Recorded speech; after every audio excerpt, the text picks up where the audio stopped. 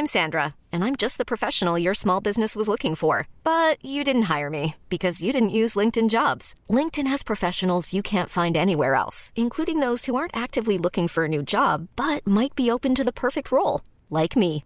In a given month, over 70% of LinkedIn users don't visit other leading job sites. So if you're not looking on LinkedIn, you'll miss out on great candidates like Sandra. Start hiring professionals like a professional. Post your free job on linkedin.com/achieve today. 1, 2, 3, 4.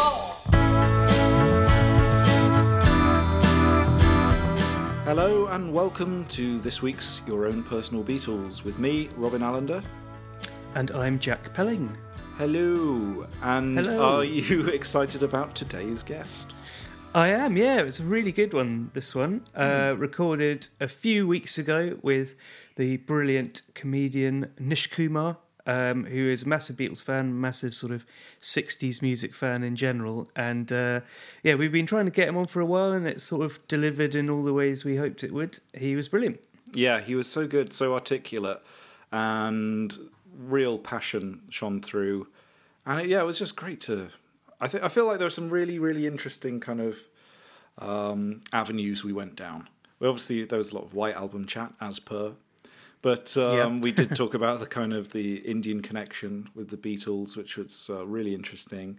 And I feel guilty for slagging off the Incredible String Band. I'm so sorry if you're listening. But it's quite a specific criticism. Yeah, but it was a very, very interesting chat. Can I do a few correction corners? Absolutely, yeah, please do. Let's get stuck in. One correction corner is the point where I say that George Harrison's What Is Life sounds like it's about to go into One Fine Day. I didn't mean One Fine Day. I meant Keep On Running by Jackie Edwards, as covered by the Spencer Davis Group. In fact, I've got a little clip to show you how well these two sing together, if you're mad. What I feel, I can't say. One fine day, I'm gonna be the one to make you understand. Oh yeah, I'm gonna be your man. We had a really good, interesting chat about Hendrix as well. Hendrix got a lot of coverage. We don't really talk about Jimi Hendrix that much on this podcast, considering when I was young, he was probably as important to me as the Beatles. I think Hendrix is someone where it's hard to get a grip of how incredible it sounded at the time because of the imitators that followed him in some ways. Yeah. I mean, I love Hendrix, and I don't think anyone else combined the charisma and stage presence and musical skill as anyone since Hendrix. But you're right. For some reason, I'm the same. I think I haven't revisited it much since I was a teenager, really, and learning guitar and things. Yeah, I tend to listen a lot more to the sort of very late stuff and Band of Gypsies and when he was sort of moving off into a kind of funky Miles Davis-y direction. Well, I wanted to do a correction corner actually about Hendrix. So I was talking about what I was talking about him doing. I say he does "Sunshine of Your Love" and then he does a bit of "Day Tripper." I got that completely wrong. On the Lulu show, he plays "Hey Joe," and in one of the little breaks, he does a little bit of "I Feel Fine," and it's so effortless. It's brilliant. And I remember trying to learn how to play Hey Jude and then do a little bit of I Feel Fine. And it took me like weeks. And then it's like, he just did it off the cuff. It's absolutely brilliant. Yeah. I mean, if you haven't heard that BBC session with Jimi Hendrix, it's got a couple of sort of Beatles covers in there and then a few little, dalliances into riffs that he's obviously got going around in his head. Yeah, but that, it's one of the great live records of the 60s. And it also, what I used to find so amazing was when he tunes his guitar halfway through. Do you remember that? So cool. But speaking of Hendrix, and which links to Woodstock, you've seen Summer of Soul, right? I have, yeah. Yeah, I was one of those mugs that didn't realise it was coming out for free on telly this week. So I went to see it about 3 days before it came out on Disney+. But, I see. Yeah, it's incredible. I've been waiting for it for a long time. It's extraordinary, yeah.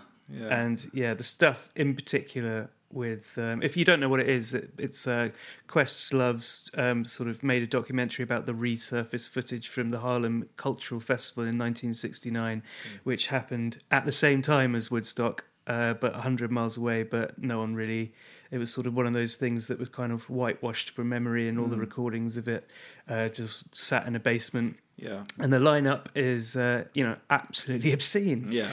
It's sort of Sly Stone, Nina Simone, Stevie Wonder, anyone who's anyone you can think of. And some of the stuff in it is just mind-boggling. The performances are extraordinary, yeah.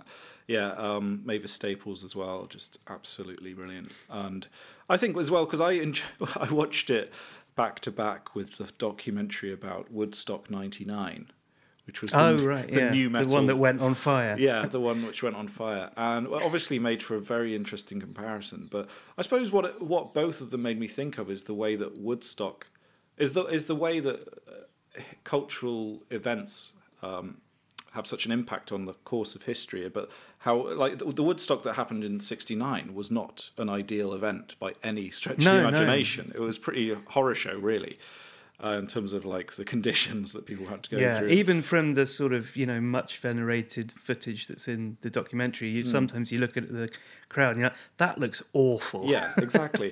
And so it's kind of interesting that obviously Summer of Soul was totally neglected. I mean, the Harlem Cultural Festival was totally neglected, and Woodstock has taken over.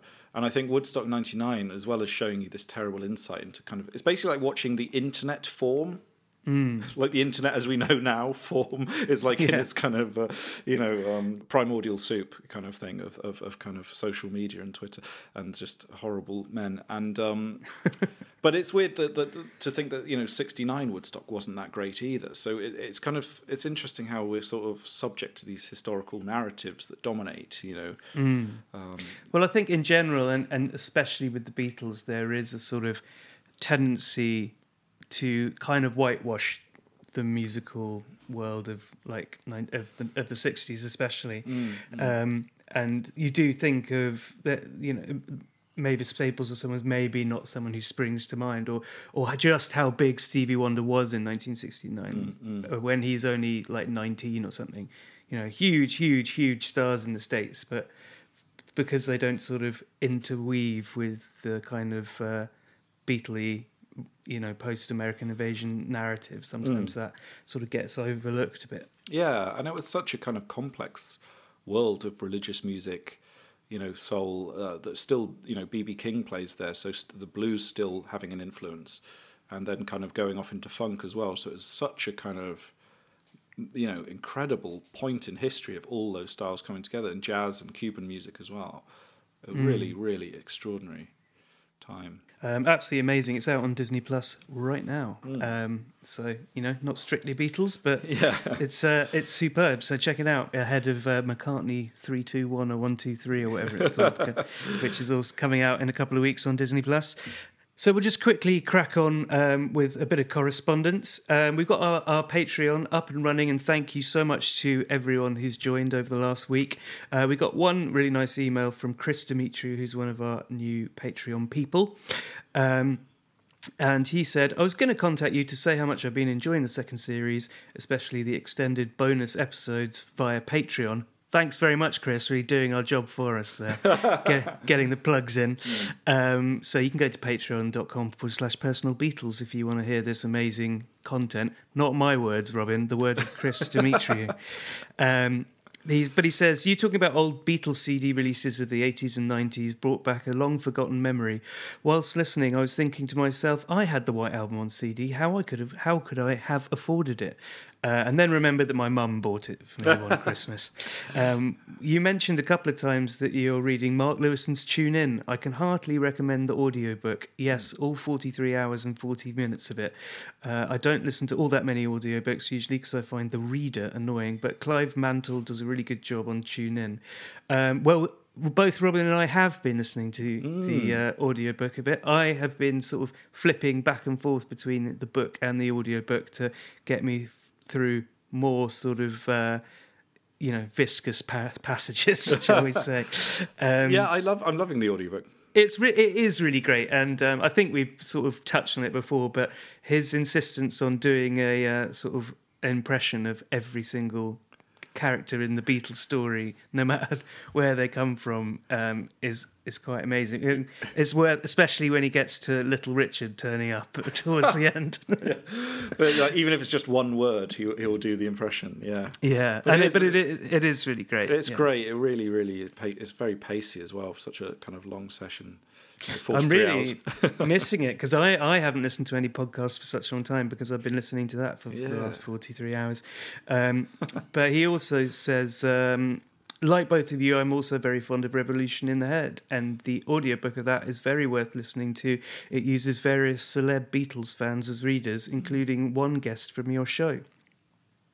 Do you know who that might be? Jeff Lloyd? It is, yeah. Oh, right. Good guess. Thanks. What song does he do, or does he do kind of? I don't know. I don't know if it's like one celeb per song, although that would be quite a heavy roster. There'd be so many celebs. But apparently, according to Audible, it's David Morrissey, Robin Hitchcock, Danny Baker, Peter Curran, Matt Berry. Robin Hitchcock was on it actually. Yeah. I mean, he's such a huge Beatles fan. It'd be great to have him on, wouldn't it? Yeah. He says, anyway, thanks very much and keep up the good work. Like the best podcasts and radio people, you come across in such a way that I now think of you as friends. Hope that doesn't sound too weird.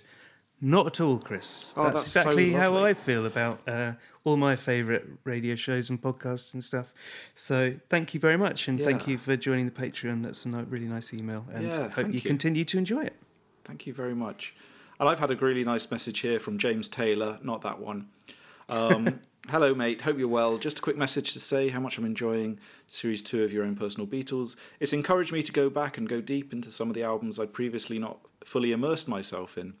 I did Rubber Soul, Revolver and Abbey Road back-to-back yesterday, and it's prompted a to-and-fro WhatsApp conversation with my dad, born in 1955, in which we just dropped random deep cuts to each other and let the songs speak for themselves. Hope you're good. Keep up the good work. Which is a really nice message from James. That's great. I like the idea that it's kind of reigniting that kind of, cross-generational appeal of the Beatles. Yeah, sure. It's nice, the idea of just only communicating with a family member by deep-cut Beatles songs. Yeah, totally. It makes life easier. Yeah. Brilliant. Well, thank you so much. And if you want to send us your personal Beatles, you can email me, jack@homespunsounds.com, or go to personalbeatles.com/contact. You can follow us on all the usual social media things at Personal Beatles, and if you want to rate the show on Apple Podcasts, giving us a nice 5-star rating on that is really helpful. We've got a few nice ones this week, so it really does help us sort of hover around the featured sections and helps like other people find the podcast. So massively appreciated if you do that, if that's how you listen. But we won't bollock on any longer, and we'll leave you with our brilliant conversation with Mr. Nish Kumar. God, it does sound bad, doesn't it? God, it's like doing a Bob Fleming podcast. God, imagine if if this Delta variant is so contagious that you can get it through the internet. That'd be horrible. Also, surely COVID deniers could just hear that cough and realise that is real. That's definitely a real cough. Yeah, I mean, they're welcome to come around and hear it firsthand. Yeah, it's so weird. It's like, I also don't know how it's possible that you don't know somebody that has had it. Like, it's statistically not possible. Yeah. Right, that you don't know somebody that... And also, unfortunately, and this is the really grim thing, it's like statistically impossible for you to not know somebody that had... that died of it. Even if you don't... Like, I don't know... Like, we've been very lucky in terms of no one's died of it in my family, but, like several of my friends have lost family members. Yeah. Like a family friend of ours who's one of the doctors who died of it. So I just don't... I just can't believe that there are people... I'm just like, what do you think these people died of? Like, what do you... Like, it's mad to me. Well, there was that guy early on last year. There was a video that went viral. He sort of does a Rubik's Cube to show how smart he is at the start. Do you remember that? Oh, yeah. Yeah. And he was sort of saying it was like, you could fall over and die, and then the doctors would say, that was COVID. Yeah, there's a lot of that. I think that's where the conspiracy line is, that it's like it's used as a catch-all for anything. But it's crazy, right? Because like most people that die of AIDS don't, like, it isn't like the AIDS specifically that kills them, but it's like it's the fact that your body has no immune system. So most people like die of pneumonia and stuff. But like, it's absolutely no one is like quibbling over those statistics. It's so weird. Yeah. Oh man. It's so weird. Well, anyway, Jack, you stand a one-man riposte to the complete collapse of base level intelligence. Yeah, I'm happy to be the poster boy for the Delta variant. So anyway, welcome to the show, brilliant comedian, Mr. Nish Kumar. How are you doing, Nish? Good, lovely to see you both. It's lovely to see you. Thanks so much for coming on. My pleasure. How are you? I'm well. As we were just talking about, just as a little warning, I have got COVID-19 at the moment, which means I'm quite coughy. So if I sort of go silent for a while, it probably means that I'm sort of having some sort of coughing fit. Well, and you two can just crack on. Sure. But, don't like to bandy the word hero around too much, but I'll do what I can. So, Nish, we recently heard you on the Jeff Lloyd Radio 2 programme talking about the anthology. It's kind of the 25th anniversary of the anthology. So was in terms of the Beatles, was the anthology like a big way into the Beatles for you? How old were you when that came out? I'm not doing any of this stuff in a contemporary sense. So like when I talk about a lot of this stuff, like so the anthology came out when I was 11 years old. Right. And so I didn't have any experience of it when it came out. What I do remember coming out is the anthology book. I don't know if you guys... Have you got that? Yeah. The enormous thing. The like A0 big size silver. book. Yeah. No, I haven't got it. Lusted after it, but yeah. my friend Ollie bought a copy and I borrowed it off him because he was just like, don't buy it, I've got it. I'll read it. And so... like three of us read it off by borrowing it off him. I mean, it's like reading like some like it's like National Treasure or some shit where you find like some old like it's like huge pages that you have to turn. You feel like Moses, like these enormous. Like it's almost like you have to have apparatus to like swish the page over.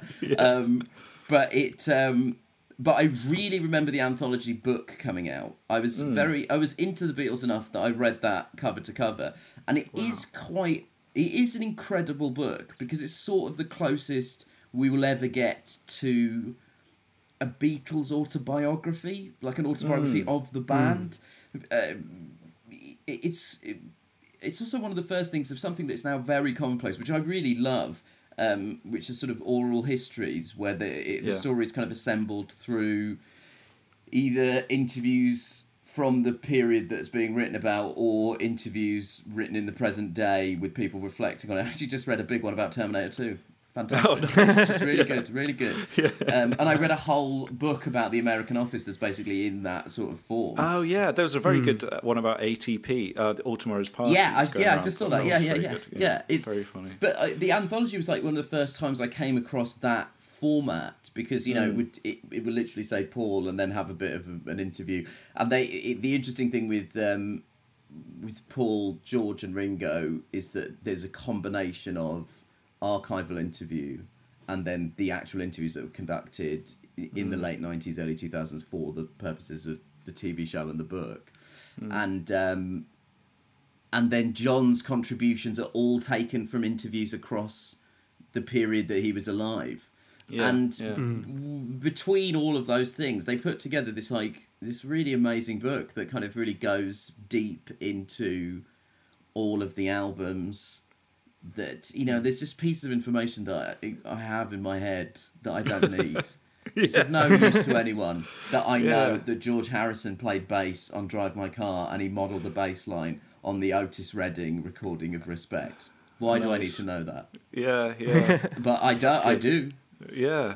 I like the fact George played bass on She Said as well. Yeah. And that's because Paul McCartney stormed out because he didn't he didn't like the arrangement. It's so weird. It's like, but yeah, he's a good bass player. Yeah, very good. I've never got. That's good. I'm going to try and hunt out the book because I assumed it was just going to be like transcripts of everything that was in the documentary. There's a good John Mitchinson who runs Unbound, the publishing company, and does the Backlisted podcast. He did a good interview with the Beatles Books podcast about anthology, because he was involved in putting that together. So that's worth a listen. But how do you think George comes across kind of in anthology and in those interviews? Because do you think he's up for it, or is he kind of John Cleesing the Monty Python kind of thing? He kind of looks... I can't tell whether he's like reluctant to be involved or that's just the way that he spoke. And he just had such a sort of deadpan... He just had such a sort of deadpan expression. It really is genuinely hard to tell. Like, Paul and Ringo are quite animated people. And so I think if they weren't into it, it would be very, very clear. But with Harrison, he doesn't seem to be into it. But also that is kind of... Even when he's talking about things that he's into... Yeah, he also seems to have that sort of slightly, like, I think he was just kind of a deadpan guy. Yeah, I agree, actually, yeah. I think you read so much into his kind of performance in that, because he looked like he's staring daggers at Paul every time Paul is speaking, and that he just really can't wait to get the hell out of there. But I think a lot of that is just projecting it onto him. There's so many subplots and so much interest in the relationship between those four. That, I mean, I guess, like, if you've gone deep enough, you will find yourself constantly trying to work out what's really going on at every point. Yeah. I think that especially in those scenes where they're playing together in Paul's studio at the end, and they're trying to just sort of... There's obviously someone being like, play, like, have fun, like, be the Beatles. It's like, George is not. But then this is what I can't work out then, because that is also that. I mean, obviously that is very much the vibe of Let It Be, and yet Peter Jackson seems to have found so much footage of them having fun on Let It Be that documentary has now gone from a feature-length documentary to like a 6-hour thing. Yeah, right. And it's supposed to be a complete inversion of what we all thought was going on when they were making that album. Well, I've always thought that about the other kind of famous tiffs, like recording the White Album and stuff, where they all apparently fell out. But I don't think you can make an album like the White Album, or come back and do Abbey Road after Let It Be if you didn't get on with each other on some level. Like, I read something, an interview with Paul McCartney said, obviously Maxwell's Silver Hammer was the really difficult one, where there were lots of arguments about it because it took them so long to get right. But he was like, it wasn't that bad. It wasn't. It's like, have you ever been in a band kind of thing? Well, and also, it's like, they're all arguing. Harrison brings in Clapton. Then suddenly they all just behave themselves because there's a stranger there, and McCartney composes the piano intro for While My Guitar Gently Weeps. You're like, I think, also they were boys, like, in retrospect. I don't think... Were any of them... They were all just turning 30 when the band ended. Yeah. So I mean, George is 27. That's right. They, they're like they're children. They absolutely are children. Yeah. I think, like, it's understandable. A lot of the stuff in Let It Be that you remember as being the really kind of explosive stuff is the Teddington studio. Yeah. And that doesn't look fun. Yeah, right. Like, Yeah. Like, that looks like a kind of shit way to spend a week of, like, pretending to be writing with loads of film cameras. But that's probably the stuff in Savile Row when they're actually being creative and stuff. Yeah, right. You can imagine that's more of a sort of fun process. But yeah, as you say, it's 50 years of, like... just every single piece combing of over every single nasty look, isn't it?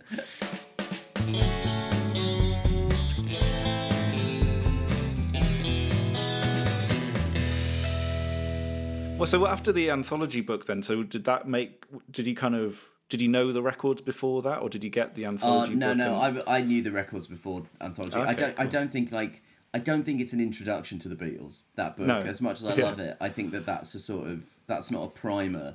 That's something you have to be very invested, even to bother just literally physically picking it up. Yeah. So did you have the Beatles albums in the house then, growing up? There was the Red and the Blue album were definitely in the house when I was growing up, and definitely the Beatles existed as kind of part of the sort of fabric of culture. There's songs that the Beatles... things like Hey Jude and stuff, like, they were just in your life. It's like school hymns or something. Like, it really is just like something that was a part of the fabric of your being. But when I was in my sort of mid-teens, I kind of had I'd started listening to the Beatles a bit, but then I had this kind of like sort of Damascene moment of clarity about where I heard Electric Ladyland, the Jimi Hendrix album, and I was like, oh my God, this is the greatest thing I've ever heard in my entire life. Nice. And that the Hendrix thing is what led me through the All on the Watchtower cover to like obsessively become a Dylan fan. And in that period, I then started digging into the Beatles. And because I had such a kind of superficial understanding of what the band is, if you kind of, and also I think, you know, there's, did either of you see Blinded by the Light, the Safraz Mansour thing? Oh, I haven't seen it. It's a really nice movie, and it's about him growing up in the 80s, and he's from a South Asian Muslim family, and it gets very into Bruce Springsteen in the 1980s, which obviously people can't really understand. There is something about, there's a moment in that film where one of the characters says to the protagonist, who's based on Safraz Mansour, that's music our dads listen to, and him and his friend who's a Sikh kid both just look at the guy and he just says, not our dads. And you're like, there is something like, my parents like the Beatles and were really, but were not obsessive fans of them. And mainly the music in my house, mainly when I was growing up, is like 1960s and 70s Bollywood music. So if I'm like nostalgic for any music from my childhood, it's actually those songs. Yeah, right. But because of that, you kind of come to Hendrix, Dylan, the Beatles.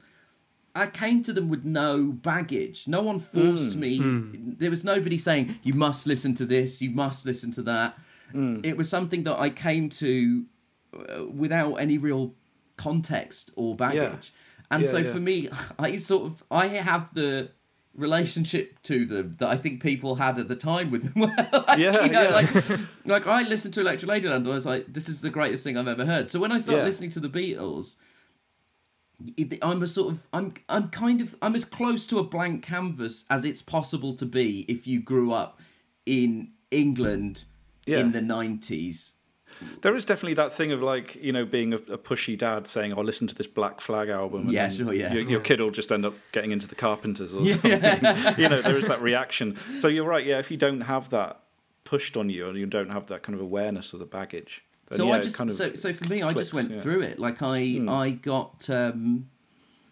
I can't remember which one the first album was. I have loads of these tapes that I made because like all my friends, obviously their dads all had CDs and stuff. So I would tape all of these things, and the first album I really got into was Revolver. I kind of started from the like Rubber Soul era, and then kind of hopped around and went back and watched the Hard Day's Night film and bought the Hard Day's Night album. And then, you know, I didn't go, okay, I'm going to start with Please Please Me and work through them all chronologically.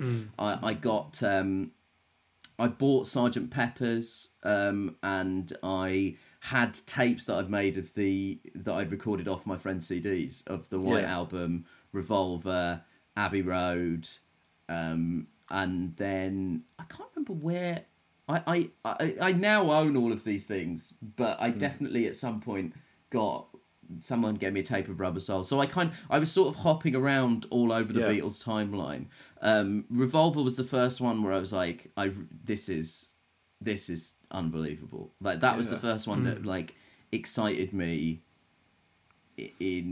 as a whole piece.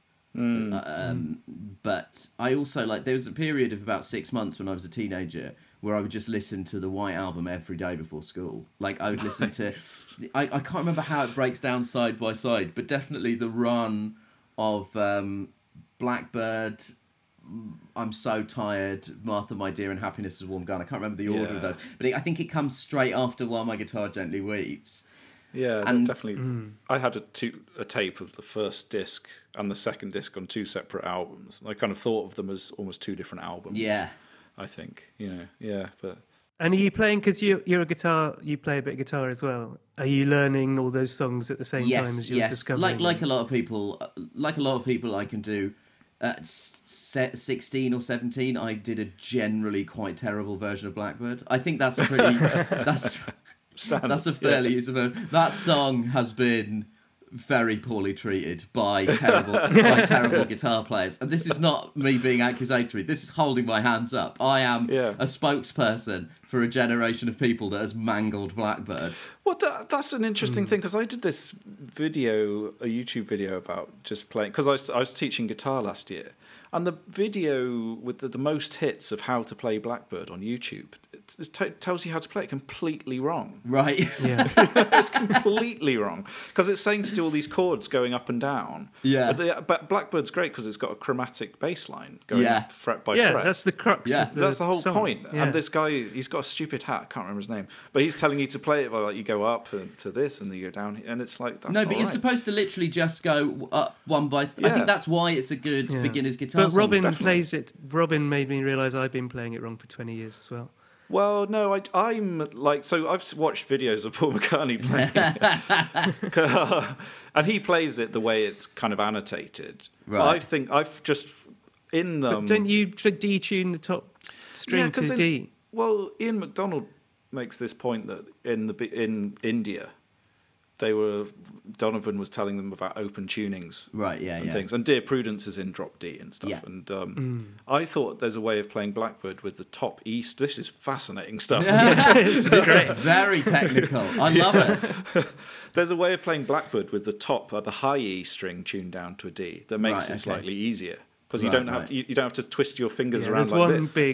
Which is you kind of you can keep your basically the same chord shape going up.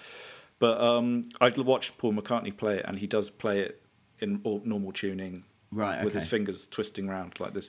But you know, I don't know. But interestingly, that sort of 4-song run was like something that I went back and over and over again. Like Martha, My Dear, Blackbird, and then I absolutely loved I'm So Tired. It's still one of my favourite Beatles songs. Yeah, it's great.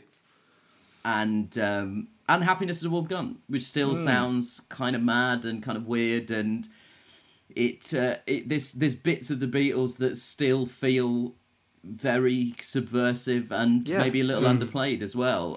Totally. I think Happiness is a Warm Gun is the song I played to people who maybe don't know much Beatles, and they say, "Oh, is this the Beatles?" Because when the guitar starts, it sounds like the Smiths or something. That's right. Yeah, there's lots of sort of Talking Headsy. There's lots of stuff on the White Album that I think feels like.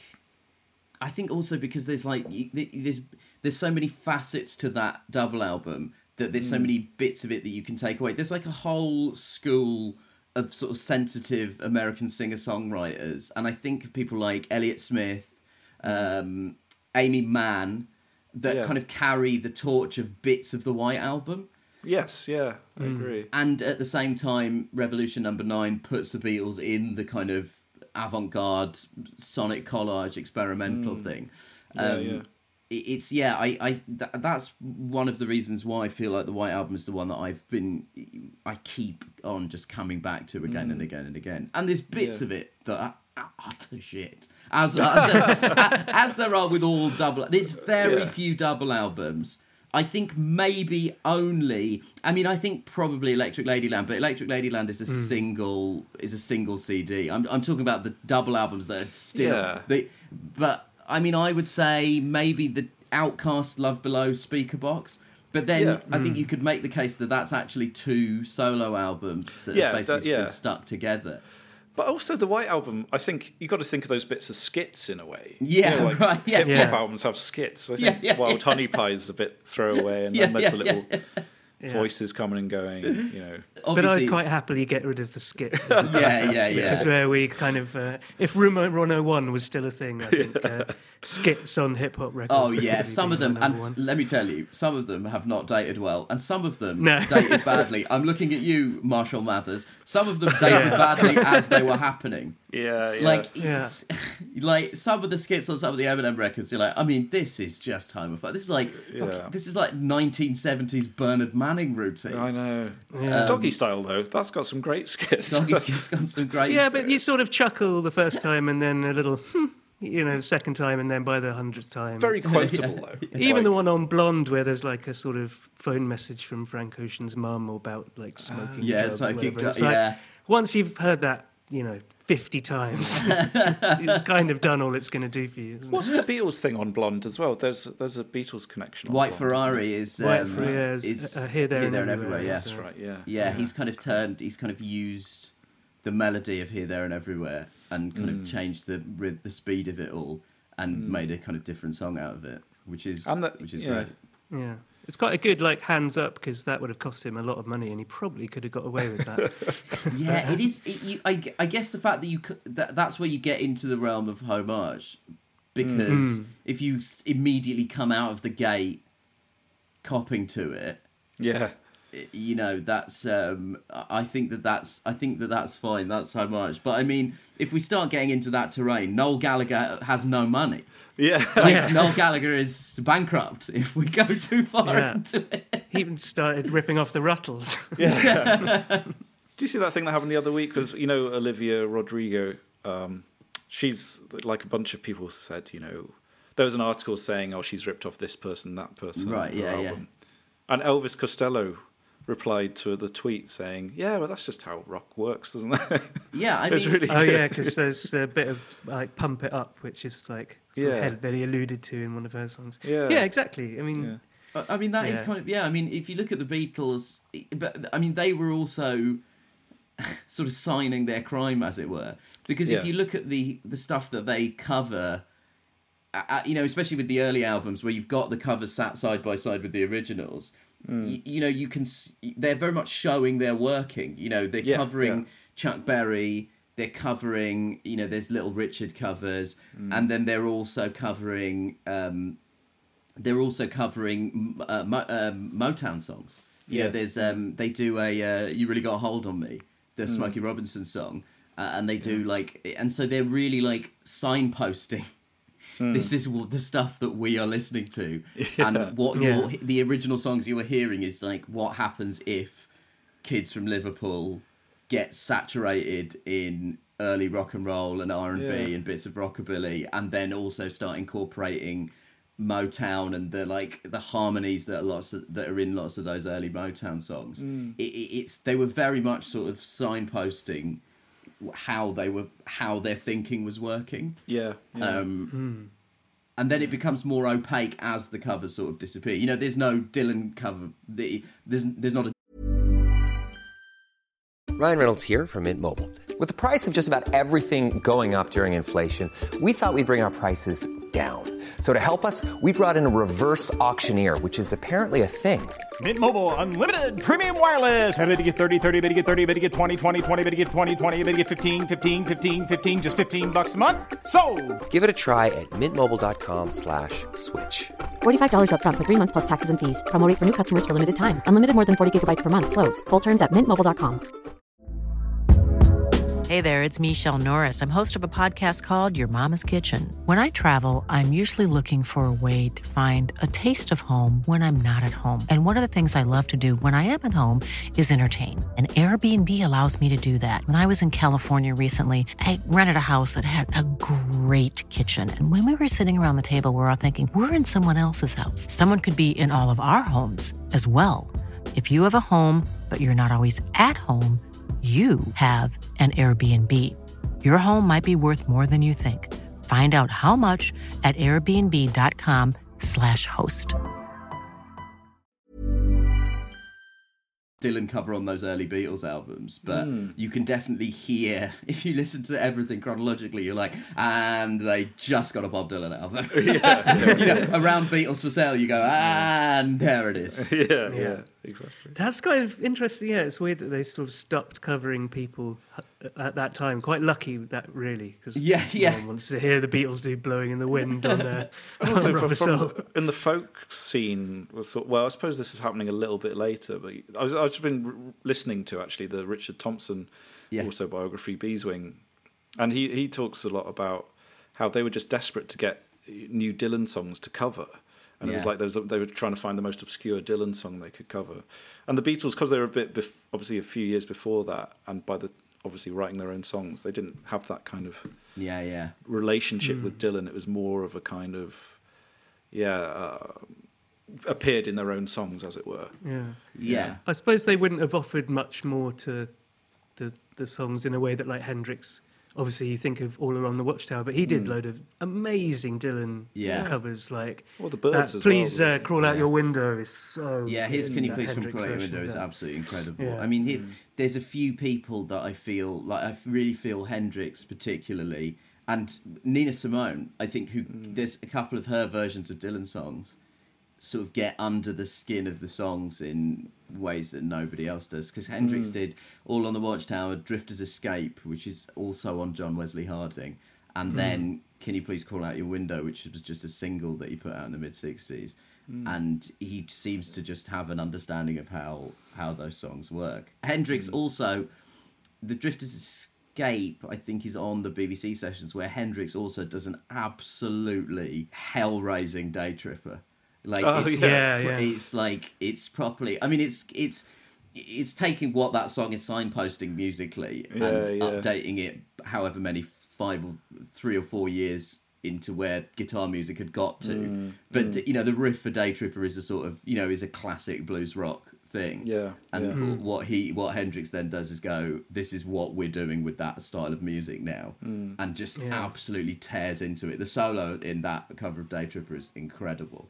Got a good reason for taking the easy way out. Got a good reason for taking the easy way out now. It was a day trip, one-way ticket, so long to find out. I found out. He plays a bit of I Want to Tell You is in there as well, but they don't play the whole thing, annoyingly. Yeah, he just plays a bit of I Want to Tell You, the riff of it. And then he does Sunshine of Your Love, doesn't he? And he cuts into... yeah, that's the Lulu Show performance, yeah. Yeah, where he does a little bit of... down, do, do, do, do, do. Yeah. You know, between the riffs. It's very clever. I've got the Hendrix... we used to have the Hendrix BBC sessions. And am I right in thinking it's like Alan Freeman is on introducing them? Yeah, there's loads of bits of...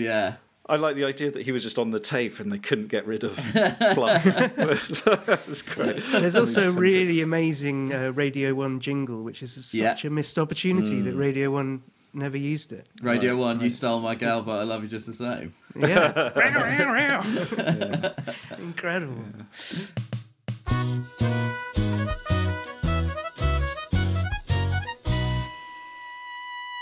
So were you a sort of Britpop man then growing up, Nish, or were you slightly young for Britpop? Did you get the second wave of the Beatles? The first albums that I bought were The Great Escape, The Blur, Great Escape, and What's the Story, Morning Glory.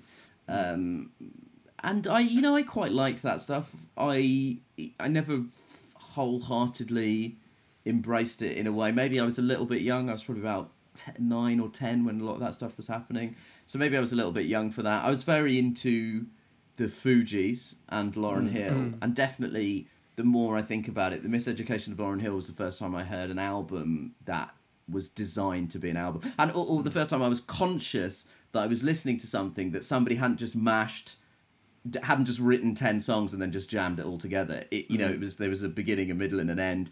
And the skits, which is probably not the right word for those, were actually sort of... There was like some plot and theme and tone that was being drawn out. And so then I go down this kind of 1960s and 70s rabbit hole and start listening to, What's Going On and all the early 70s Stevie Wonder albums where Motown have kind of lost control of him and Marvin Gaye. A lot of like Nina Simone stuff, and then lots of kind of 60s blues rock, sort of Hendrix offshoots, and then that was when the kind of deep study of the Beatles began for me. And I was all over Revolver. I really liked Dylan, and so I think that's part of the reason why I didn't take to Beatles for Sale as much, because as a big Dylan fan, Beatles for Sale, lots of it felt like somebody doing a sort of pastiche. Can be a bit Dylan light. Yeah, and but I mean, there are moments where I mean, on Help, like, You've Got to Hide Your Love Away, definitely feels like a really successful version of the Beatles kind of doing Dylan in inverted commas. And there's lots of that I absolutely love.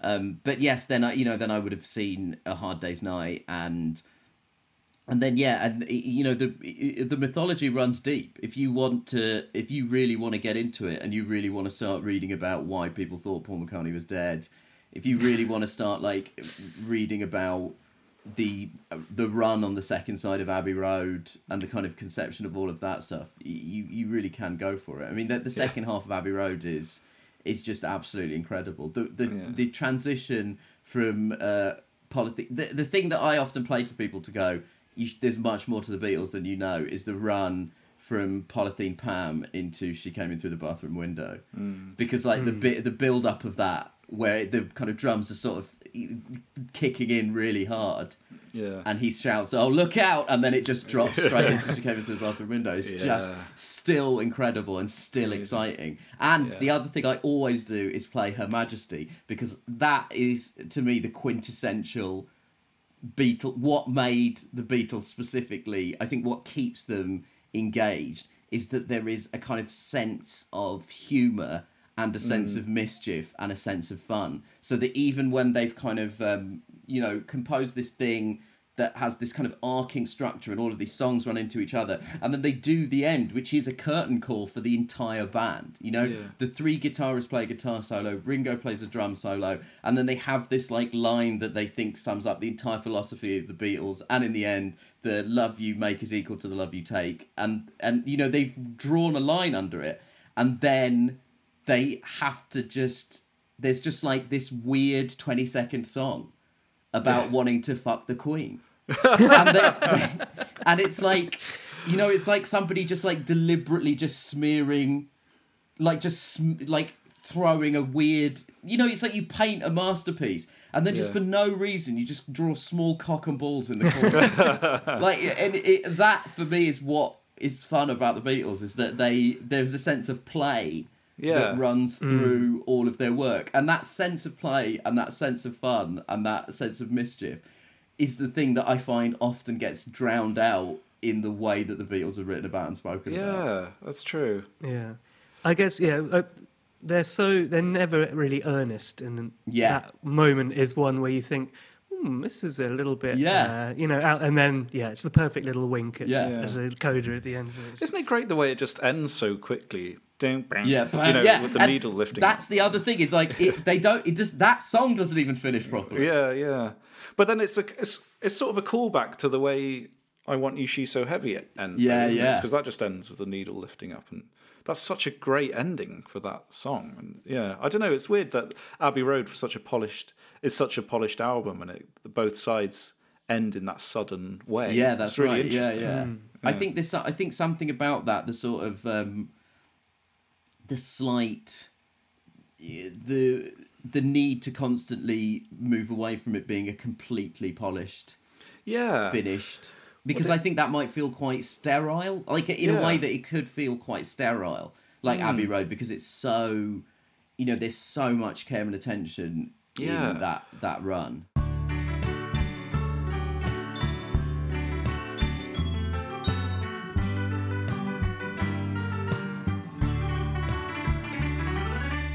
We've talked a lot with people on this podcast about their journey with sort of favourite Beatles. But did you go through phases of identifying with a particular member of the band? Well, I think when you're sort of 15, 16-year-old boy, the Lennon stuff is the stuff that really, it really resonates with you. But obviously, one of the things that I always felt was that I felt very protective of Paul McCartney, which is a very funny thing to feel protective of a billionaire. But I always felt very protective of Paul McCartney, because obviously he sort of talked about like he was, basically like he was writing like advert jingles. But actually, he was the one living in London. He was the one hanging out with, he was the one doing the tape loops on Tomorrow Never Knows, the rewound guitars. That's all him. Because he was living in St John's Wood and, rubbing shoulders with the sort of mad avant-garde artists. Well, that's the funny thing about Anthology, isn't it? And Carnival of Light. You know that story where he was desperate for Carnival of Light to be put on Anthology because it would like prove that he was the one who did the kind of big avant-garde thing first before Revolution Number 9. yeah. You know, it's just, it's true. I mean, it is sort of. I will always find it funny when Paul McCartney is asked to name his favourite songs and he will include a Beatles song. That to me is always it will always make me laugh. But I definitely went through a phase of. I remember really feeling connected to George because he loved India, and I was like, respect. Love that. Love that. And also like George Harrison, there's often these conversations about cultural appropriation. These contemporary conversations about cultural appropriation. But the thing about George Harrison particularly is that, he did it. He went and studied with Ravi Shankar, and he really lived that life and really absorbed and learned and was a diligent student of Indian classical music. And what did your parents? I mean, you talked about growing up listening to Bollywood records. Did your parents? What did they make of that kind of Indian crossover in the Beatles music? They thought it was absolutely cool. They loved it. They loved the idea that George Harrison. They were always like, George is the best one because he loves India, and they loved it. They absolutely loved the idea that they had gone. That he had like. I think particularly because like obviously Ravi Shankar is like such a significant cultural figure in India. Yeah. The fact that he had personally taught George how to play the sitar, like all that stuff. They thought it was very exciting. Yeah. And I think definitely with Harrison, once you start playing the guitar, and you start, George Harrison is an exceptional guitar player, and is quite a sort of unheralded part of the kind of Beatles work. Is a lot of the skilled instrumentation. McCartney is an excellent guitar player, and Lennon's guitar playing on Get Back is brilliant. But I always think about the guitar solo on Let It Be, because I think that is a really beautiful piece of music, and it's a really beautiful composition, and there's not a lot of he's not like a flair player, he's not bending the notes or doing like these like crazy fast playing solos, but he has an incredible sense of a melodic guitar solo. And what I think as well, like. Free as a Bird solo on Free as a Bird. I love really that. Good. Yeah, it's really good. It's just so precise, and as you say, very melodic, and it's his great. slide playing in particular, in the sort of because he only really started playing slide at like very end of the sort of 60s, and then by 1972 he's incredible, like Raikuda standard slide player, and especially stuff where his intonation while playing slide, and especially double tracking over himself is up there with the best ever put on record. It's unbelievable.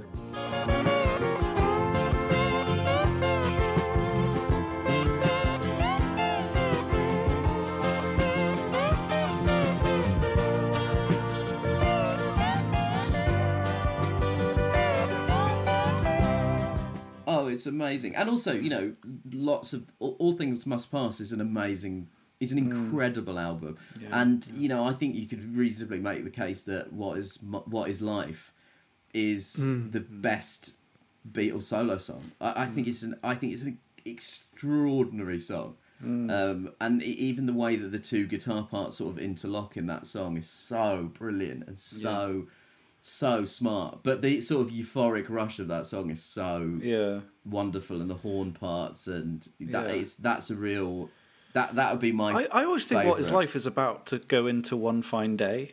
Do you know that song? I think that was at the back of his mind, maybe. It definitely has like a sort of. It almost goes. Even the production has the kind of almost like Phil Spector-y sort of. Definitely feel to it, like a kind of. A sort of wall of sound vibe to it. Yeah. I always think with the Indian stuff with the Beatles, like as you say, it was so. George Harrison really meant it. Yeah, he got so immersed in it, and also the way it sounds in Beatles record, like in Revolver. I just love how at the end of I'm Only Sleeping, there's that little bit burst of it. It's almost like a hint of what's to come. And and then in Sgt. Pepper, the way that Eastern instruments, for want of a better word, and Western instruments kind of talk to each other. The beautiful arrangements of the kind of cellos dipping and diving. And it's so well done. And I think there is an argument about cultural appropriation, but I think it's more to do with a band. I mean, much as I love them, like a band like Incredible String Band, right? Where they wrote these great songs and then just chuck a sitar on it. It's just like it's date. Makes it sound so dated now. I think. I mean, much as I absolutely love that band and they're fantastic songs, but I think that's where it's just a bit like plonk a bit of Indian music on to give it a spirituality thing, Don't go and listen to Cooler Shaker. Cooler Shaker is the one that I always think about. But I often think like the Beatles and the Rolling Stones to an extent dodge a lot of accusation about cultural appropriation because I mean, especially in the case of the Stones, they when they got to America, they couldn't believe that Muddy Waters wasn't the most famous man in America, they had all those guys open for them, and even when they made when Scorsese made the documentary about 10, 12 years ago, one of the guests they bring out is Buddy Guy. And, I think the Beatles and the Stones particularly were very good at acknowledging were good at acknowledging the roots that they came from. And, they took so much from Black American music. And it's to their credit that they then, having recognised that, there's this thing in the Ron Howard documentary where they sort of refuse to play Segregated Rooms. And, that is an example of them correctly not only observing, a basic human right and observing a principle of racial justice, but also correctly acknowledging that without African American music there is no Beatles. And John Lennon learned to sing literally just copying Little Richard. But those were bands that really did sort of acknowledge their roots and didn't try and distance themselves from black culture when they were presented with the opportunity to do so. Yeah. I like the Ron Howard documentary. I do as well. I think that stuff of them like being a touring band is really interesting, and learning their trade in Hamburg and that sort of era is very interesting because particularly when I was a kid, for me, what I was drawn to was the kind of Revolver. That feels like the sort of music nerd period of the Beatles to get into, and it feels like that is the period. That's the period of deep study. What were they doing when they did Revolver? The build up of Sgt. Pepper's and the kind of concept behind it. Well, I think the Ron Howard film does a good job at just showing how like totally unprecedented it was, kind of socially and culturally. It's like literally do not know how to manage that many people. And so that's kind of, and 5 or 10 years later they could have put on much bigger concerts that made sense, but in the history of public address systems, it's very because they were basically playing their instruments into a loudspeaker. At football, like baseball stadiums. I love that one as well, where like Ringo's drum kit's facing the wrong way, so when they come on stage they have to turn it around. That's so good. And Ringo's absolutely hammering it at that gig. I don't know like what he's on. He's just probably can't hear himself. But that's the thing. I think he's just trying to establish any sort of like beat, isn't he? But he looks like he's playing in Minor Threat or something. He's just but even the vocals of that, it's like it sounds like a fucking Iggy Pop record at points. The live performances, and you're like because they're sort of like screaming. I think they were like literally trying to shout to the audience, and so it does create this like really weirdly punky sounding performances. Except they're all perfectly in tune, which do not understand. That's crazy. I just think it looks absolutely awful going to one of those gigs. It does. They play for 20 minutes, so you can't hear anything. It sounds like shit. And it's just, it looks like an absolute nightmare. So I suppose I don't really... I like the first half an hour of that documentary a lot, but I guess I completely empathise with them being like, enough's enough. This Yeah, is right. insane. Yeah. Yeah. But also it's always worth the rate of the speed of change. You know, the speed from which they go from I want to hold your hand to turn off your mind, relax and float downstream. That's what 4 years. It's dizzying, isn't it? And I think we're so used to that kind of. It's very much a sort of thing that gets tweeted around now. Like someone said the other day, we're now further away from the Blur's Universal video than the Universal was away from Clockwork Orange or something like that. Right. But then we're so used to kind of things like that, and it's sort of like the Beatles kind of embody that weird. You know, whatever happened to time in the 60s. It's just something weird happened to time. I think we can all agree something weird happened to time in terms of how accelerated culture was moving. It does, it does. Like, I mean, a lot of those people, you know, the sort of the Dylans, the Hendrixes. I mean, Hendrix is such a absurdly short period of time because the whole recording career is barely 4 years. And the whole period of time is, but you know, even like some of those Motown artists, like if you listen to, like a Marvin Gaye best of, that is a journey, man. That is a journey from he looks like Nat King Cole, in some of the early stuff, and he's like sort of smooth crooning, and even like the more sort of up tempo things, like I'm just a stubborn kind of fellow, and then just suddenly disc 2. He's like stoned hippie, and they're just writing the most perverse liner notes, and perverse liner notes, and they're just like, let's get on. He's just like he's gone from wink wink nudge nudge to being like, let's have sex right now. Let's just have sex and just fully have but to be clear, only if you're into it. I will require your consent. That's the great thing about Let's Get It On. Let's Get It On as a song absolutely it survives the Me Too era. Because Let's Get It On, the whole premise of Let's Get It On is let's absolutely fuck as long as you're cool with it. And if you're not, let's not. There's a great bit, I think it's in a Nicholson Baker book where he says the first kind of moan of Let's Get It On is like 8 notes or something. It's so good because it just goes it's great. It's so what an instrument. I can't remember if I told this story before, but my mum is really into soul music, and one Christmas I got her a Marvin Gaye CD.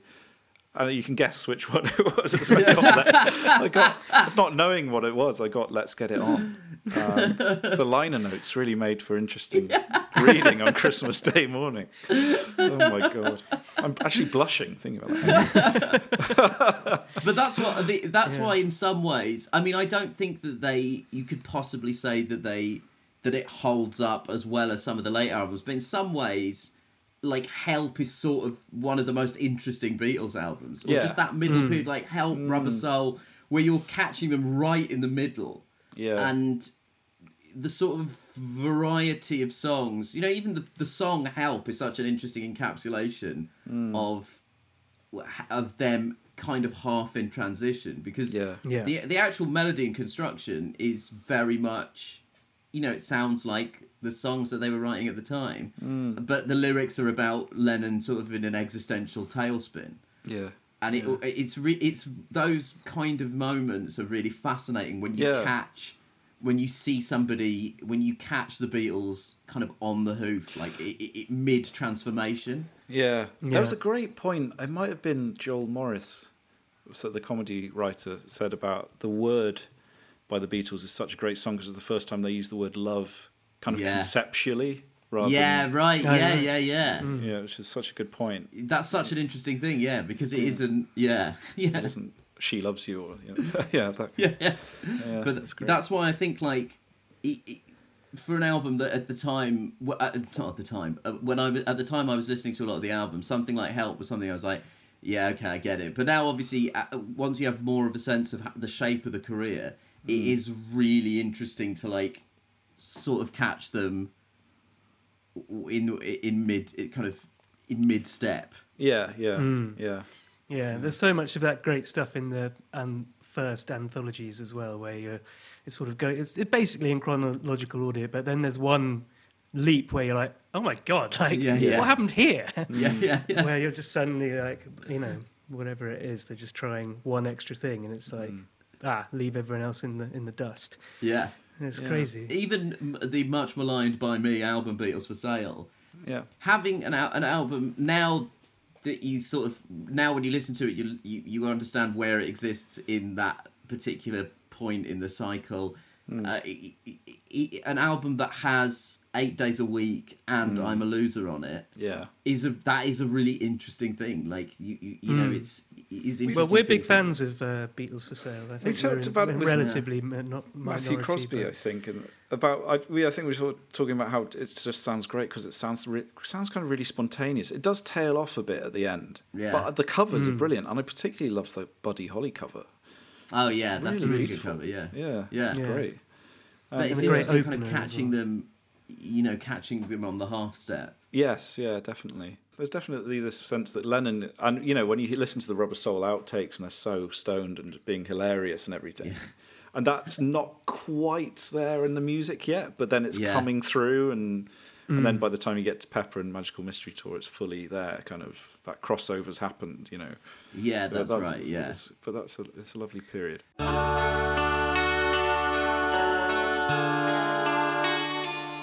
The thing that I think is so odd is Eleanor Rigby. I still don't think...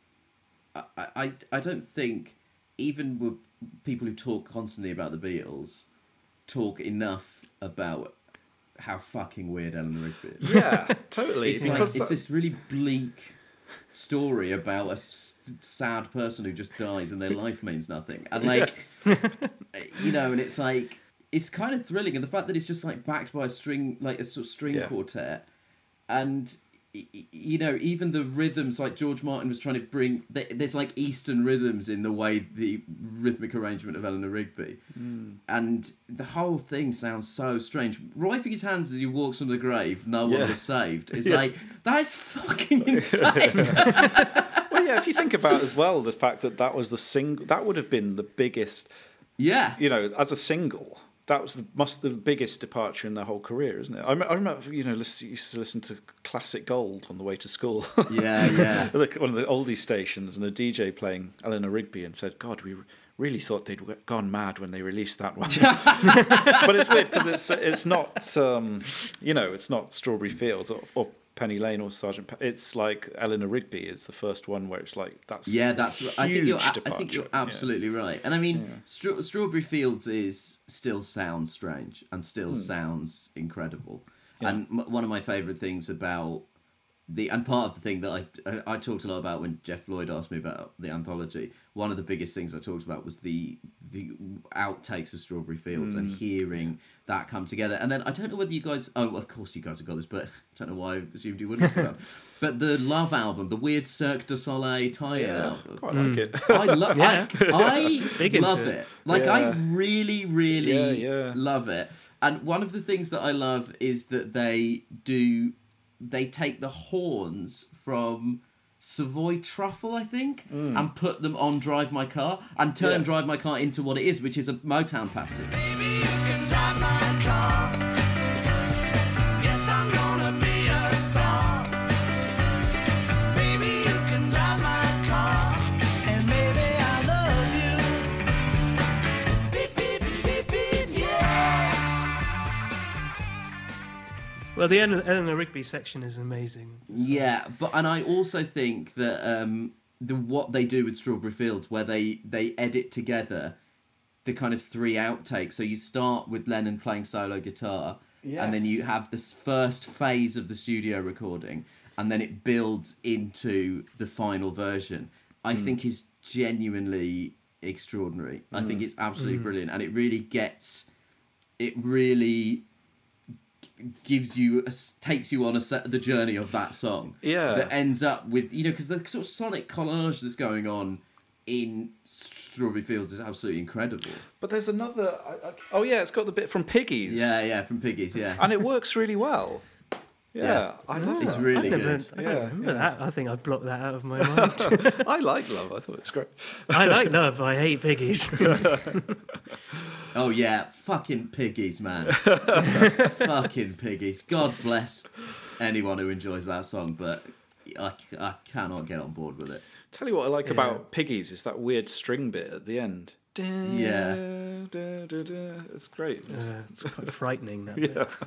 It's not for me, thank you. Yeah, it's a no from me. But yeah, I love the fact that they compress it, because you sort of by the time you hear Strawberry Fields, there's so much going on. You know, like the cello part in Strawberry Fields is unreal, and then you've got the sort of mellotron, and then it's all sort of built up into this crazy thing, and it's so great to hear how it builds up and how they start from the germ of the song, and then it, you know, by the end it becomes this kind of like, you know, it's trying to chart his whatever, he's taken acid and he's dropped back through a hole into his childhood. Yeah. So I love that you can hear the frustration in those demos as well, of him trying to sort of work it out. And there's that bit where he's getting really angry with himself, and then he tries like changing the sort of strum patterns and stuff. It's a very good for anyone like me who tends to like rip up 90% of what they write songwriting wise immediately. It's worth persevering with a sort of a mediocre idea. I also really love A Day in the Life outtakes for the same thing, like the same principle, where they're like, he's talking about where he wants the mic in the piano. Yeah. And they're talking about that specific sound, and then I think he says something like Sugar Plum Fairy, Sugar Plum Fairy, and he's trying to give them like the sense of what the rhythm of the song is going to be. I loved them try when they didn't know how to end Day in the Life and just tried humming. They just imagine them looking at each other and go, no, I don't think that's it. I don't think that's going to go a different direction with this one. That's great. So that was Nish Kumar with a fabulous Personal Beatles. Yes, indeed. I really enjoyed that chat. Love the chat about Revolver. And I think I'm really kind of fascinated with the the American release of Revolver, which we've mentioned a few times. It doesn't have "I'm Only Sleeping" on it. Yeah, what a bizarre track to. We talked in the Patreon episode about how Fixing a Hole is kind of the signature song for Sgt. Pepper. I always think "I'm Only Sleeping" is the kind of signature song of Revolver. It seems to sum up the mood of it somehow, or the feel somehow. Yeah. I don't know why. And it definitely couldn't exist on any other album. Exactly, and it's such a progression from the guitar-led ones of Rubber Soul.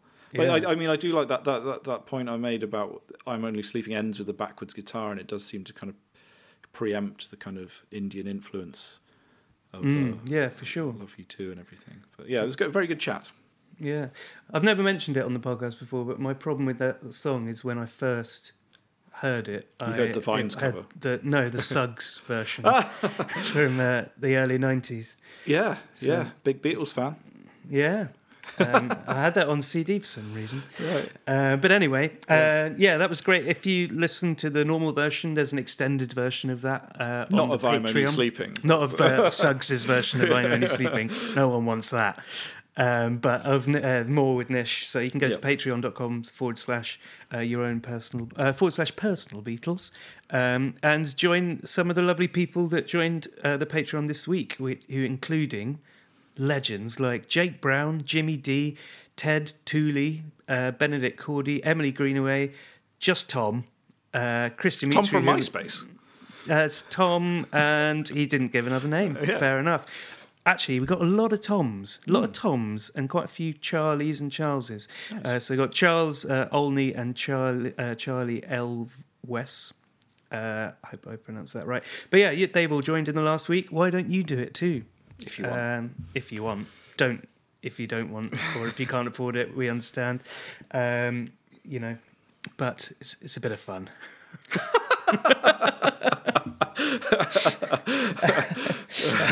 So we'll be back next week with Matthew Crosby, from Pappy's and the Radio, with a brilliant chat that's quite heavy on things like Yellow Submarine the film, which is relatively unmined territory for us, and we talk a lot about Beatles for Sale. This was the big kind of defense of Beatles for Sale one, where I kind of, before we recorded it, I had a big listening splurge where I listened to it a lot and kind of really reconnected with it. So it was a really fun one to record.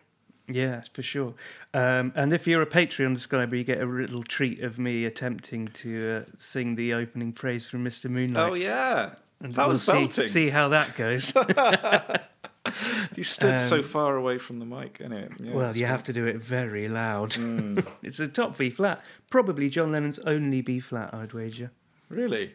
Yeah, might well be. Did he do a B? No, I don't think so. He's not usually in that kind of range. I see what you mean. B flat, that's good. It's good, high tenor B flat. What's Paul's highest note? Or right up there, probably maybe high C's, high D's. Really? I think the highest Paul one I know is maybe I'm Amazed. I think there's a high D in there. Oh yeah.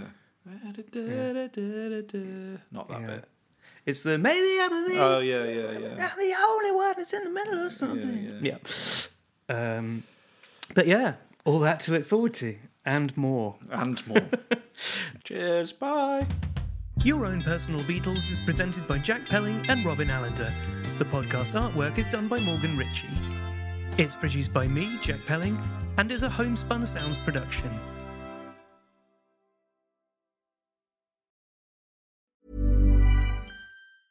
Hey, it's Paige DeSorbo from Giggly Squad. High quality fashion without the price tag. Say hello to Quince. I'm snagging high-end essentials like cozy cashmere sweaters, sleek leather jackets, fine jewelry, and so much more. With Quince being 50 to 80% less than similar brands.